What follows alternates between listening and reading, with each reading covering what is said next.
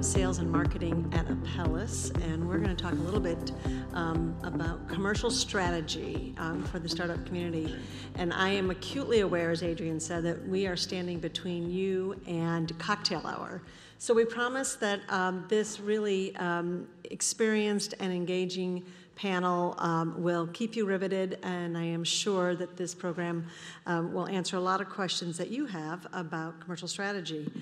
And you may not hear microperimetry or molecular bioswitching. You may not hear about apoptosis, but you will hear about the fact that regulatory approval, which seems to be often that milestone you think is the end, is actually really the beginning. And so whether you are going to commercialize or threaten to commercialize, there are a lot of considerations for you. And so I can tell you at Apellis, where we were very pleased to have the first product approved for geographic atrophy this year, that our launch strategy and commercial strategy went exactly as we planned. If you know anything about our year this year, you'll know that's probably not the case. So how can we be nimble? So what I'd like to do is get started. We'll ask a few questions, and I'll ask my panelists to introduce themselves before they answer their first question, just to keep us moving along. So Paul, let's start with you. So we talk about commercial strategy, and when is early? How early is too early? When do we bring on a commercial strategy as a startup? Firstly, thank you for inviting me onto the panel. Paul Bresge, CEO and co-founder of Ray Therapeutics, an optogenetic gene therapy company for blinding diseases. In my opinion, there is no such thing as too early. I think I learned pretty early in this field how to distinguish between essentially a really great science experiment and a drug development program. And I think that needs to be taken into consideration right from the very beginning. There's amazing science that comes out of academia, for example, and I think one has to step back and say, what is the reality of this actually becoming a commercial product? How are the pharma companies going to evaluate it? So there, again, there is no such thing as too early. Great. Thank you. And Todd, obviously Centricity is on the market, but talk to us a little bit about when you believe that commercial strategy should get started. Yes. Todd Pinkney, good evening, everyone. I'm the Chief Commercial Officer for Centricity Vision, and we're the makers of the Zeptolink technology, and we're just located up the road in Carlsbad. And we actually just went through the commercial strategy process recently in preparation for the launch of our latest technology, Zeptolink, which we just launched last month. But I agree. I don't think you can be too early when it comes to strategy development and creation. When you think about it, your strategy is going to continue to evolve, and based on internal and external pressures, you have to recalibrate at times. So I think the earlier you can be, the more forward-thinking you can be around the planning process, the greater for success. We started really early with our commercial development process. It was basically pre-development. We got involved doing the usability and focus groups, and we continue to be involved during the product and design phase through the regulatory process and so forth. And ultimately, we were able to complete this, the development, design phase, the regulatory process, and ultimately a 510K clearance in less than 1 year. And that was because we got involved early with the strategy development. Thanks, Todd. So Cari, at Apellis, what key elements do you believe define a strategy for a robust commercial strategy? Sorry. Thanks, Beth. My name is Cari Stone. I'm the Chief Marketing Officer for Apellis Vision. We have an excimer laser for glaucoma, currently CE marked in Europe, and in the process of FDA approval here in the US, anticipating approval in Q1 of 2025. I think there are a few key elements to a commercialization strategy. The first is really defining whether you're entering an existing market or you're creating an absolutely new market, because that will really depend on how you approach your value proposition, which I think is the next really important element. And if you're entering an established market, you really have to identify what value drivers are you offering the market that are different than the products that are already existing on the market. If you're creating a new market, you really have to think about what value you're bringing that will actually change behavior, because in some cases, people are doing nothing about the disease, and you actually have to get them to actually care, which can be really difficult. The next step I think is important is sizing the opportunity. So what's the size of the prize? And again, if the market is already established, it's kind of easy to look at the marketplace and say, okay, this is the piece of the pie we think we can get, or we think we can grow the market. But if it's a new market, it's a little more difficult to do that. Next key step is pricing in my mind. So where are you going to price a product? Are you going to price it above because you think the value proposition you have is better than the competition, or are you going to go for a volume play and price it, slightly lower and take more volume? And then lastly is to go to market strategy. So what is your sales force size and structure going to look like?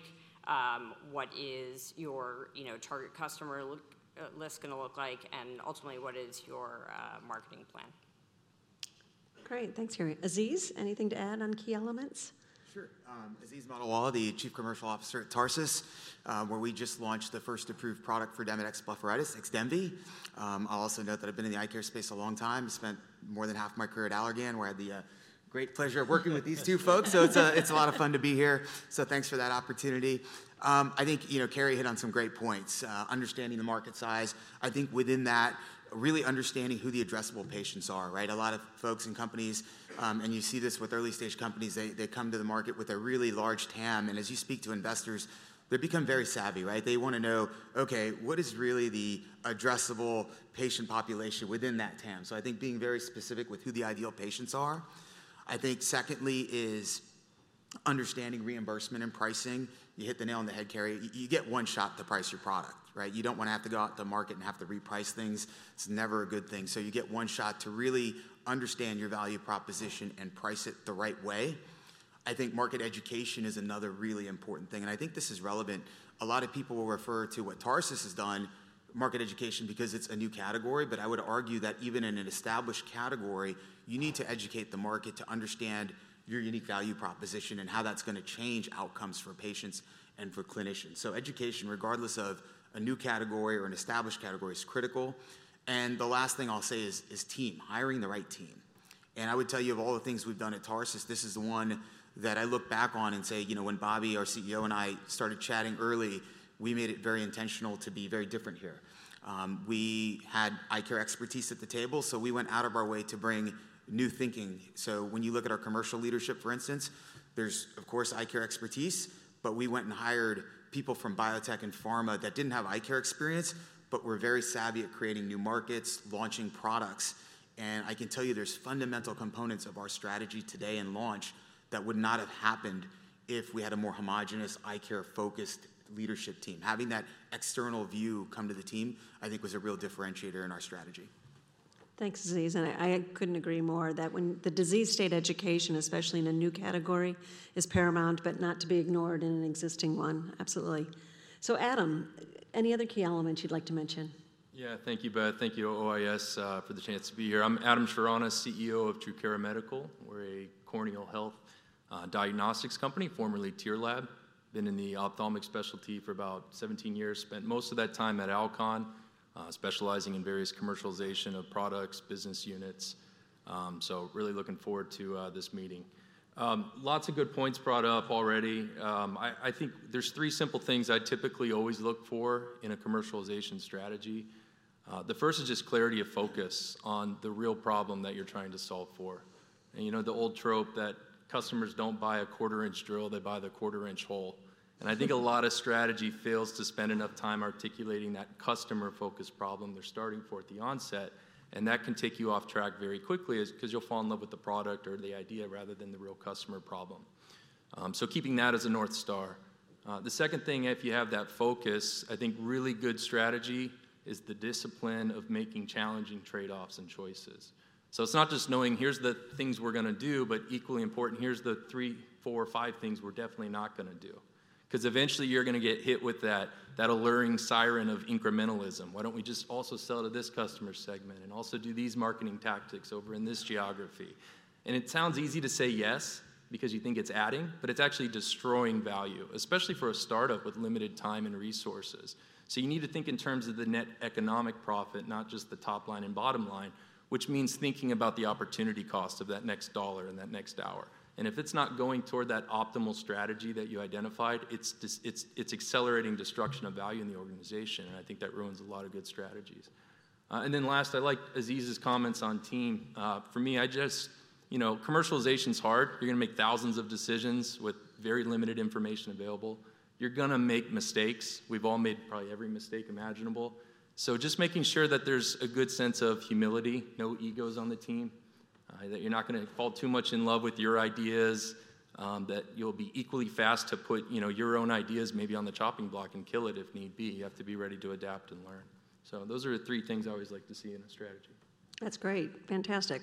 So that was a little bit about internal. When we think about external, those important collaborations, Cari, when we think about whether it's HCP, ECP collaborations or regulatory bodies, what are some considerations there we should keep in mind? Yeah, I think it's really important to collaborate early with clinicians, and I think the secret sauce about ophthalmology, and I've been in a lot of specialties, is the collaboration between industry and clinicians. It's a really special place, and so bringing them in early to the commercial and clinical strategy is really important. Creating advisory boards where you're getting intimate feedback on the strategy you're developing. You're doing it hand in hand with clinicians. I think it's really important, and the opportunity to get their hands on the technology, if it's a med device or maybe the pharmaceutical product, if it's that, so they can speak on podiums and forums like this, even pre-approval and post-approval on behalf of your company. Awesome. Aziz, anything to add? Yeah, I think in addition to what Cari's talking about, I totally agree, and I think that's one of the great things about eye care, ophthalmology, optometry. The feedback loop is tremendous, right? The feedback that you're willing to get. I think the one opportunity that folks have is to continue to cast a broad net. Obviously, we have great thought leadership in the space, but I always challenge the team to talk to some of the non-obvious clinicians, the folks that aren't on the typical advisory boards, because those are the folks that will, at the end of the day, make or break your technology, right? They're the ones that are actually be doing a lot of the volume as well. So hearing from them, and you'd be surprised sometimes the candor and feedback you can get from somebody that's not used to being at the table. It's actually quite remarkable. So I'd encourage folks to take that even a step further and do that. And I think the other key external party, it was touched on earlier in the glaucoma session, is payers. You have to understand how this is going to get paid for. And I would say of all the areas beyond education, the payer and reimbursement landscape is dynamic, it's challenging, and understanding how you're going to play in that space very early on can be very important. It can inform how you think about dosing in a study, even in phase 2 or phase 3. It can talk about how you're going to present your product. I talked about being able to price once and only once. So all these things are really critical in an early stage for a commercial company that's ambitious to be commercial, and understanding that payer dynamic, because that will make or break any new technology. And even if it's a cash pay, understanding what the market will bear in terms of pricing. Absolutely. So those were all important things that we should incorporate, best practices. Let's talk a little bit about those pitfalls and those challenges. Todd? Yeah, I think one pitfall or challenge I can think about is, especially when you're launching, and especially being a small startup company, is going too fast and too far. The Zepta technology that we just launched is vastly different from the previous technology. It's the previous technology that's now fully integrated into the phaco machine, and the entire procedure is controlled through the phaco pedal in a matter of seconds. And as a small startup company like Centricity Vision with limited resources, we can't just hit a reset button and get a do-over. We got to be very purposeful about our execution and taking our time. And that's what we did. So we had a select group of accounts, a select group of surgeons that we approached first. We tracked our first 700 cases to make sure we're seeing the outcome that we wanted to see. Then we took those learnings to help build our broader commercial strategies. And ultimately, we got to our execution strategy that involved training, sales execution, resource allocation, and so forth. So I would say can be a big pitfall, going too fast, going too broad, too quickly. Thank you. Adam, anything to add to that? Yeah, I love this topic of pitfalls because I feel like I've probably fallen in so many of them commercializing products over the years. For me, there's two that I think about quite a bit, and they're both stemming from the importance of keeping a very customer-centric approach throughout the development of the strategy. And the first is letting things bake too long in the ivory tower, thinking that approval is when your strategy is going to be revealed to the world, and everything is going to go perfect, as you joked at the beginning, Beth. That's so true. And what I mean by that is, in product development, they use this concept, this room's probably familiar with, called minimum viable product, where you're constantly testing the next most basic assumption and validating it or pivoting. And that same concept needs to apply in strategy. You don't need to wait for launch. You should be in market immediately, testing and validating the most basic next belief for your assumption about your strategy to be correct. And you can do that with satisfaction surveys, you can do that with focus groups, you can hang out for a day in an OR or a clinic. And I think that's really important because you can start collecting that data and those insights. And then I think the second pitfall is as that data comes in, I think it's true for me in the past, we all have a tendency to focus so much on the averages in a data set. I'm a data nerd like a lot of folks in this room here. But real insights are going to come from the tails of the distribution curve. So you don't want to pay attention to data that says, well, look, the average satisfaction score was this and now it's this, or the average sales per location are this. The real insights that will help you optimize your strategy and get really focused on where you're going to win are going to come from those on the far right or the far left. Who loves you? Who's using 5 times the product, 5 times the satisfaction score? And what are the beliefs that you see there that differ from the people on the far other side? So I'd say get in market quickly, test the assumptions, and pay attention to the outliers. Fantastic, thanks. So one of the things that we understand is the necessity to raise money along this journey. And so maybe, Paul, starting with you, where does commercial strategy come in when we think about financing and looking for partners? It's a great question. So we recently announced a successful $100 million Series A raise, and although we, at the time when we initiated it, were early preclinical, now we're late preclinical, we had a fully baked commercial strategy plan. Understanding what everybody said at this table, you can plan, but we had to make certain assumptions, and that was really critical, I think, to the raise. And I knew that going in. We had the commercial assessments, landscape assessments, and then also particular attention to certain pitfalls, particularly in regenerative medicine. So, we're a gene therapy company, and I think a lot of companies have shown really great proof of concept in clinic, but not been able to commercialize because of manufacturing. So we paid very close attention to developing a commercial manufacturing process up front, and that was really important to the investors. And I think it was a very strong contributor to why we were able to have a successful raise so early. Well, and congratulations on that raise. And then maybe just kind of head nod from the group. Have most of you, when you're putting that commercial strategy together in those early days, are you bringing all those people on, or are they consultants? Consultants, yes? Nobody's bringing them on full time. I think a mix, right? So I think there's a role for consultants, but you have key roles that you're only going to get the best output from people that are vested truly in your business, right? Mm-hmm. So very thoughtful about how you stage bringing people on, but at the end of the day, a consultant's never going to do what somebody on the team is going to do, and I think that's an important distinction. So something like a reimbursement head or somebody that's running medical affairs, those roles are so critical, and not to sound negative, I wouldn't trust anybody but a genuine team member to run those, and that's an opportunity to get great talent in early that can help shape and adjust your strategy as you go on. Yeah, and I think, as you mentioned earlier, it also helps set the culture of the company. Absolutely. Yeah. Adam, how about at Cari, or even before in past lives, where did commercial strategy play in that ability to attract financing? Well, I'm probably in a little bit different situation because I worked for a large strategic at Alcon for so many of my years, commercializing products and portfolios. And now I'm, the last 3 years in the smaller startup and small cap space. So I don't know that I'm the best person to ask about that because thankfully at Alcon the financing was always there, ready to go. But certainly now, that's a side of the world I'm learning a little bit more as we're looking at, various partnerships and debt and equity options and things like that. But ask me that in a couple more years. You got it, absolutely. Cari, anything to add there? I can speak to this. I mean, we're in the process of raising our first round of institutional funding. And I think, the markets today are even tougher than they have been in the past, and commercial strategy is even more and more important because investors want to invest, later.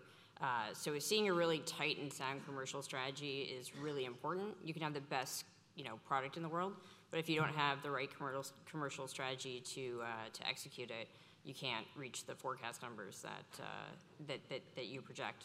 And I think something I said before that's important. You only get the chance to launch once, so you need to do it right. And I think that's why a really robust commercial strategy is critical. Absolutely. We'll just go down the line. Aziz? Yeah, so I had the good fortune of coming into Tarsus while it was still private and helped with the Series B, subsequent MES, and then the IPO, and then post-IPO we've done a couple rounds. So we've been in the throes of fueling the recent launch, as you're familiar with about that. And I would say that the most important learning I've had in that process is how to evolve the story around your strategy, right? The strategy is going to evolve, but if I think back to when I was helping the team with the Series B, it's, is there or there? We're helping define a new market. That evolves to, okay, tell us more about how you're going to activate this market. Tell us about how it's going to get paid for. So this evolution, and now it's you're in the market, and the story's changing to how is this early success we're having with the XDEMVY launch, how is that going to translate to real long-term value creation? So I think there's a very important part there of understanding the strategy and then helping the management team get the story out and evolving that story as you move through the different phases of your pre-commercial and then launch phase. Fantastic. Todd, have you had that opportunity to Not really, to be honest. It's quite different. count for yourself us. lucky? Yeah, a small bit. I think Nick Plyan was up from Daechung Capital, and they were one of the investors as well as others as well. But we've been on the market for a little bit, and I think the most recent influx of money coming in was really to support our R&D efforts. So a little bit different, than everyone else that's on the panel. Perfect. So this is really dangerous. We're actually ahead of schedule, so applause. Although this is really an amazing group of commercial experts. So if there are any questions for anybody out there, we're happy to take a question. Otherwise, we can conclude for the evening. Any questions? All right. Well, thank you very much. We appreciate I have a request. it. Oh, yes. Craig, you're going to bring the theme music back next year, okay? What's your walk-up song? Yeah, there you go. Walk-up music. Thank you, everybody. Thank you.